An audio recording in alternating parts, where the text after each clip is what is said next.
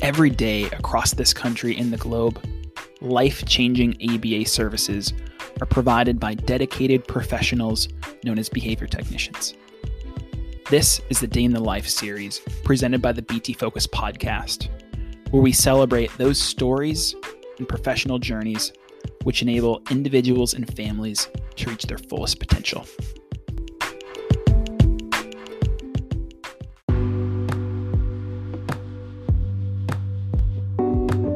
I am so pleased to announce the launch of our Day in the Life series, and I can't wait for you to listen to just an incredible conversation with a behavior technician named Emily.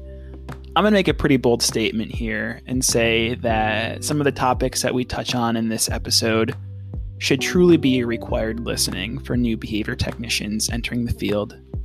We touch on topics that range from the importance of vulnerability as a behavior technician and in how in being vulnerable we can find our true strength. We talk about just the critical importance of self-care. In order to best serve others, we first must take care of ourselves. And finally, we touch on the role of doubt and how sometimes early in our career, that professional doubt that we might experience can actually be the catalyst of some tremendous individual growth. We broke this episode into 2 parts, and part 2 is just as exceptional, so be sure to tune in. And with that, enjoy our conversation with Emily.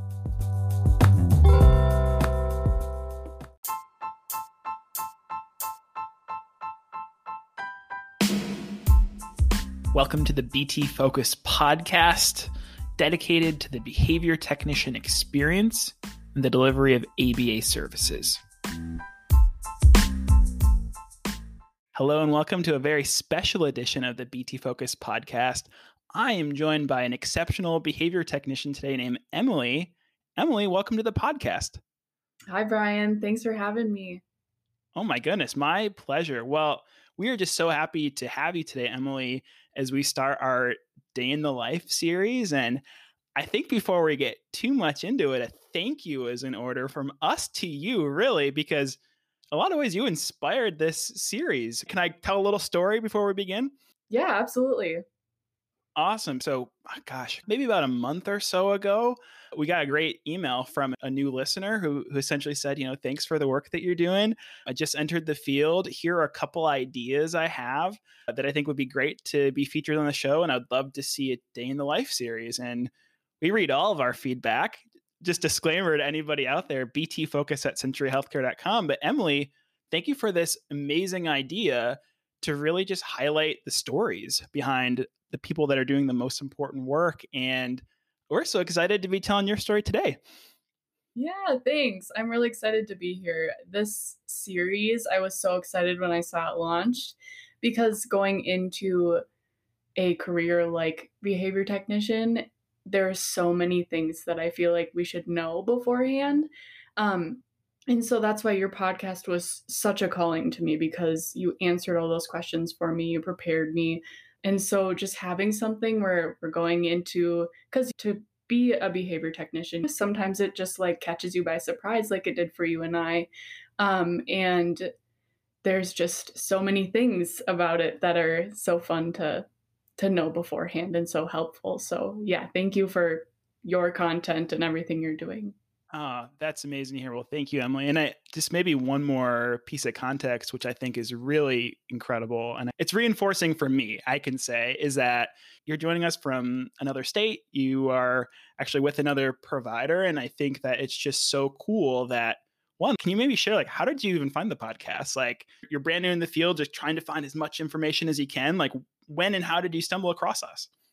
Yeah, I think it was just a Google search. I looked up, I love listening to podcasts. And I think I just looked up like behavior technician podcasts, and you guys were the first one on there. And as I listened to like the first episode and the second episode, I just got stuck in this loop where I was like, this is such amazing information. And I just kept listening and listening. And yeah, so I think it was just a simple Google search. That's awesome. Yeah, I just think it's so cool that you found us. And really, it just speaks to the broader mission of what we're trying to accomplish through this podcast. And it's for all behavior technicians. And it's like the coolest thing to see where this show is being listened to across different countries. And I think it speaks to the global need for behavior analytic services and the work of behavior technicians. And if our team can help support any behavior technicians out in the field, that's our goal. That's our mission. And so thank you for that. That's super cool to hear. And I completely agree with you. I think it kind of speaks to just the reality of a behavior technician. You're so busy, right? There's so many things clamoring for your attention and your time, and you're working with families. And to me, I know that as I've gotten farther in my field, like I have very little time to stop and watch something, but if I can listen to something on the go, man, I cruise through podcasts. So, all right, Emily, well, how about we just start at the beginning of your journey in the field as a behavior technician? Let's do a bit of a rewind.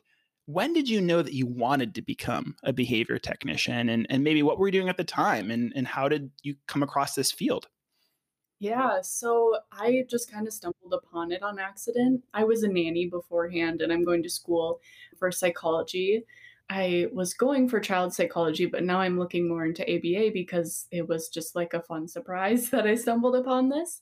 So I was nannying for about 10 years beforehand, and I really loved working with children, but I was missing that like science aspect of it. And so being a BT is like the perfect mix of science and being with children.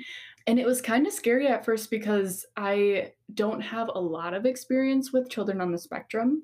And so going in, there's so many things that when you hang out with a neurotypical child that you don't pay attention to. So it was a really big switch. Yeah, absolutely. And I think it's so great. You touched on something that I think speaks to my experience as well. You're coming in from a helping profession background. And I know a lot of our staff have worked previously in caretaker type roles or early childhood development roles. But that science piece, that scientific, foundation of our field, I just found that the more questions I had, there were answers to them. And there was just something so fascinating and rewarding about that. The more you sought those answers out, the more that you learned, and that just enriched everything that you do. Yeah, absolutely. I feel like there's so many good pieces to ABA therapy.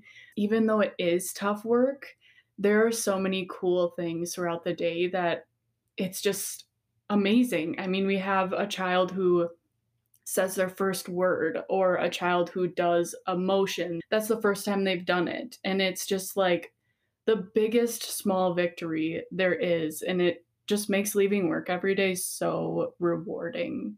Yeah, 100%. I think we are in a very privileged position where we're providing intensive services. So truly, we're working with families 10, 20, sometimes upwards of 30 or more hours a week. So we can see not only the big changes are amazing, those take time, but really, like you said, those like incremental victories and some profound ones. Like how many people can say, yeah, I helped someone say their first words today. Doesn't get better than that, for sure. Yeah. For sure. So those are certainly some of the victories and the really rewarding aspects. But let's go back to your journey. Walk us through the very beginning that, talked about the initial training, our 40-hour training, which is our field standard for initial training at a minimum. But walk us through the first couple of weeks, couple of months in the field. Was that a walk in the park? What was that like? It was definitely not a walk in the park. I went into it luckily with the information that your podcast gave me. I feel like I went in with like more information than others would, but still I felt like I went in without knowing what is reinforcement. I mean, now I use that probably 100 times a day. Just that small vocab, knowing those things beforehand was one of the things that I found to be tricky to not know. And so honestly, the first 2 weeks, I was like, I don't know if this is for me. I left very hard days after having clients who were just getting into ABA. Well, I was still just getting into ABA, and I left some days thinking like, maybe I'm not cut out for this. Maybe I just am not supposed to be here. And I would go home and think about it all day and all night. And I would just beat myself up for it because it was a bad feeling to think I can't make these children happy, or we can't pair correctly, which pairing is just, getting to know each other. And when I was nannying beforehand, I never had to work to pair.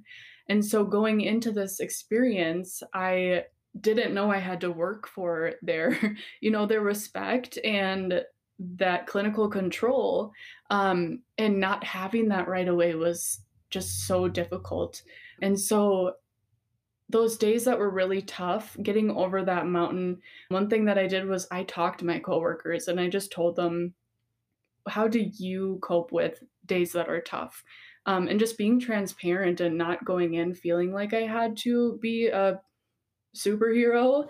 And I feel so grateful because my coworkers were so helpful, and they still are, in giving me that feedback, that like that honest raw feedback of some days are hard, and when we leave here we just have to have an imaginary bucket to pour everything from the day in and close the lid and go home and live your life, and then the next day we can come in with a clean slate. And that was just one of the most helpful things for me. Yeah, I so appreciate your honesty, Emily, because I think that's something that's not said enough. And it's important to have that contrast, right? Like both of us at the beginning, we just are in love with this science, in love with this field, in love with the work that we do.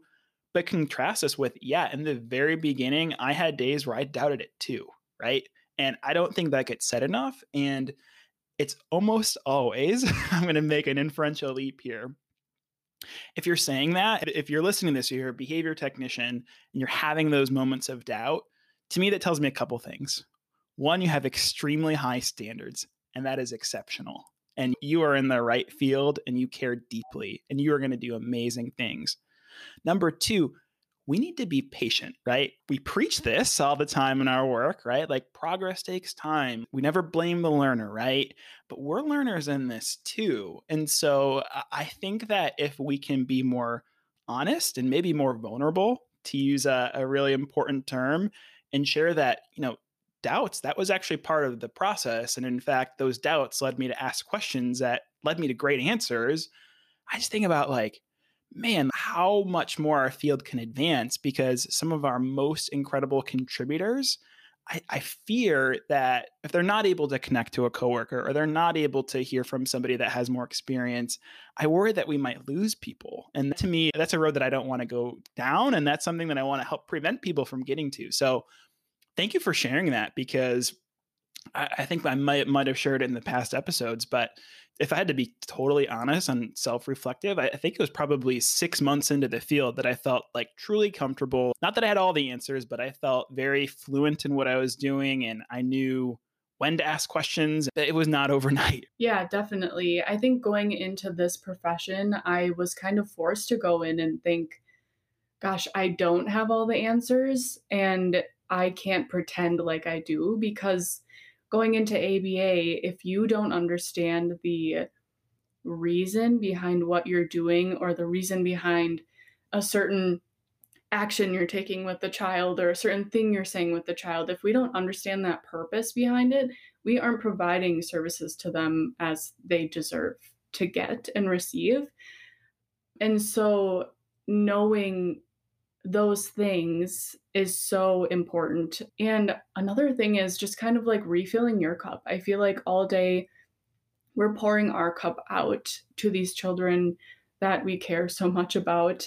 We're pouring that out, and so gladly I will pour that cup out. But at the end of the day, I have to refill that cup too, because I deserve a full cup as well. And so, yeah, it's just having that good balance of I appreciate and enjoy my work, but I also appreciate and enjoy myself. Yeah. Oh my gosh, that's huge. And I think that, especially in this past year and a half in the pandemic, the topic of self care, I don't think has ever been more important. And tackling burnout, which is really a pandemic of its own account, right?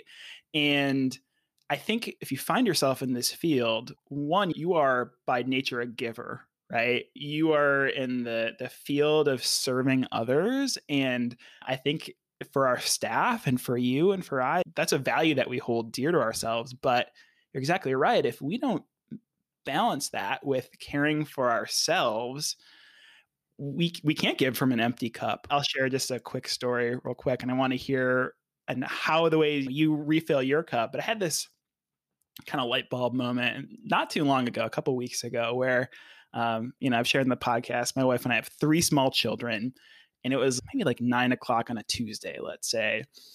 And, 2-year-olds, they don't get the concept really of like cleaning up after themselves all the time. We're working on it, but they're not quite there.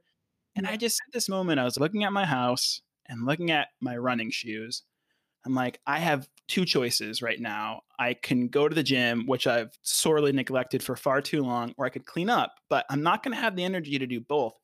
And I just heard this voice in my head. It's like, when are you going to start taking at least as good of care of yourself as you are your house? And I'm like, oh my gosh, I'm going to the gym. So I left the stuff. The stuff is going to be there. I can clean it up when I get home, but I went to the gym and it was, oh my gosh, it was like the mental release that I needed. Came home and felt great. We need to prioritize ourselves. That's huge. We can give and give all day, but if we're not taking the time to care for ourselves, that only takes us so far. So that's just an example from my experience. But Emily, what are some of the ways that you are able to recharge after a long and stressful day or a long and stressful week? Yeah, first, I appreciate that you chose between the 2 of them, that you said, I can go to the gym or clean my house, but I don't have the energy to do both. I feel like that was really awesome because in someone's mind who's really busy and always going, it's like, oh, well, I have to do both. I need to pour my cup out because that's just what I'm used to doing. So one of the ways that I refill my cup, and I kind of learned this from your podcast as well as talking to coworkers, but remembering those little victories and big victories after I leave for the day, small things that are happening. When we're with a child every day, it's easy to overlook their progress and all of the small things that they are like just winning at, and they're doing so well and progressing so well. Looking back and assessing that at the end of the day, like, what did we accomplish today? And if we didn't accomplish anything, we can be okay with that because we're making progress. Another thing is learning from one of my coworkers is to leave work at the door and pick it up when you come back in the door. Because like I said before, I would come home and think all day, why didn't the child react this way? Or why didn't I react this way? I could have done it 10 times better. And not living in that because it's done. We can't go back and redo it. We can take from it, leave it at the door, and we can come back tomorrow and just try our best, because even though we're doing really great work, we're not superhumans. We can't know all of the answers right away, and that's okay because we're not supposed to know all of the answers. It's kind of a learning process for both us and the children, and I feel like that's what makes it really special and exciting. Yeah, I think maintaining those appropriate work-life boundaries is a huge thing. And when we don't maintain those, oftentimes I think it comes from a good place for some people where they're so eager to help and they're so eager to support that it's easy to see those lines somewhat blurred. But you're exactly right. Those boundaries are key. I also think back at what this last year has taught us, and the school from home experiment, the work from home experiment. Was talking to a coworker who was working remotely, and she basically said, yeah, I don't work from home. I live at my work. And I'm like, that's so true. It's a work in progress, right? But it's true. I think you need to be able to mentally, so to speak, figuratively, shut the door on it, know when to come back on it, because you're right. Our minds are very powerful, but we tend to like to project far in the future, or we tend to ruminate in the past.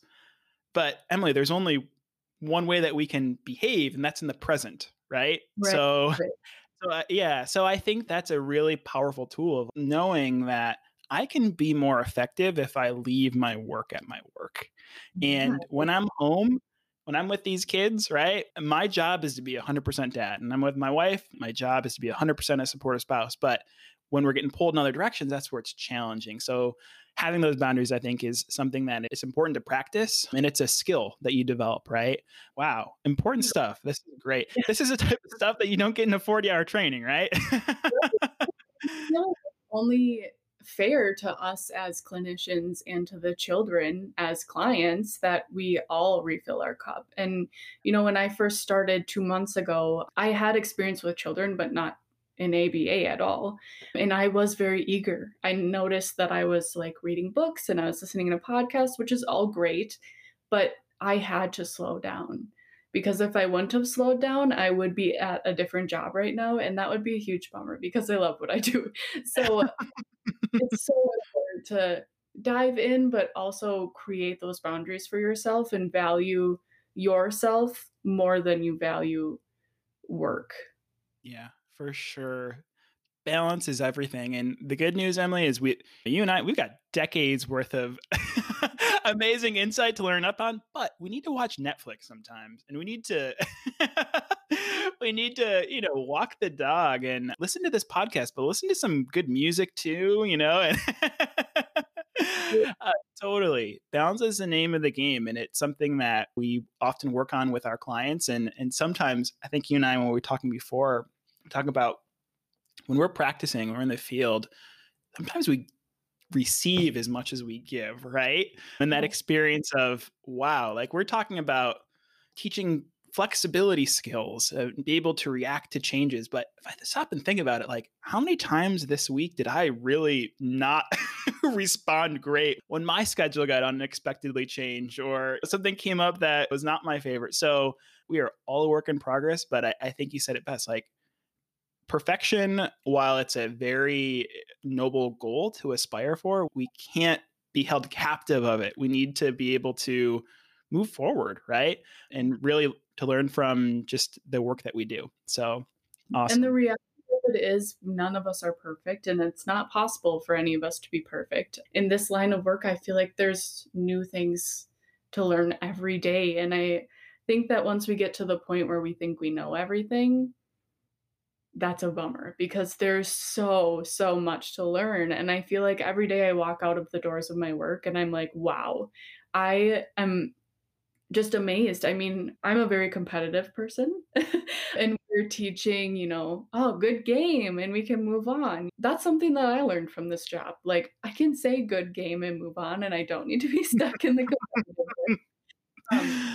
It really is true. It's a two-way street. I mean, the relationship that you build with the children and just the joy you see in the parents or the caregiver's face when they pick their child up or you leave a session and they say, oh my gosh, he or she told me they needed help. Like that is such a big thing for a family who could be struggling with things.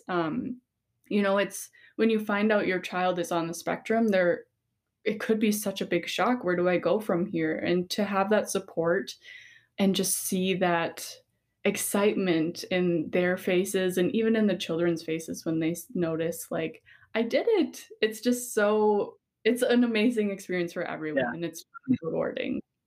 That's so good. Yeah. So Fred Rogers had this great quote. I'm going to paraphrase, and it was essentially, find the helpers. There will always be helpers, right? And in this field, we're the helpers. Like, what a privilege. How grateful are we to be able to do what we do and to deliver that hope and deliver that joy to families? It's incredible. It's incredible. Thank you for listening to this Day in the Life series episode of the BT Focus podcast. BT listeners, we want to tell your story as well. If you would be interested in being featured in an upcoming episode, let us know at btfocus@centuriahealthcare.com.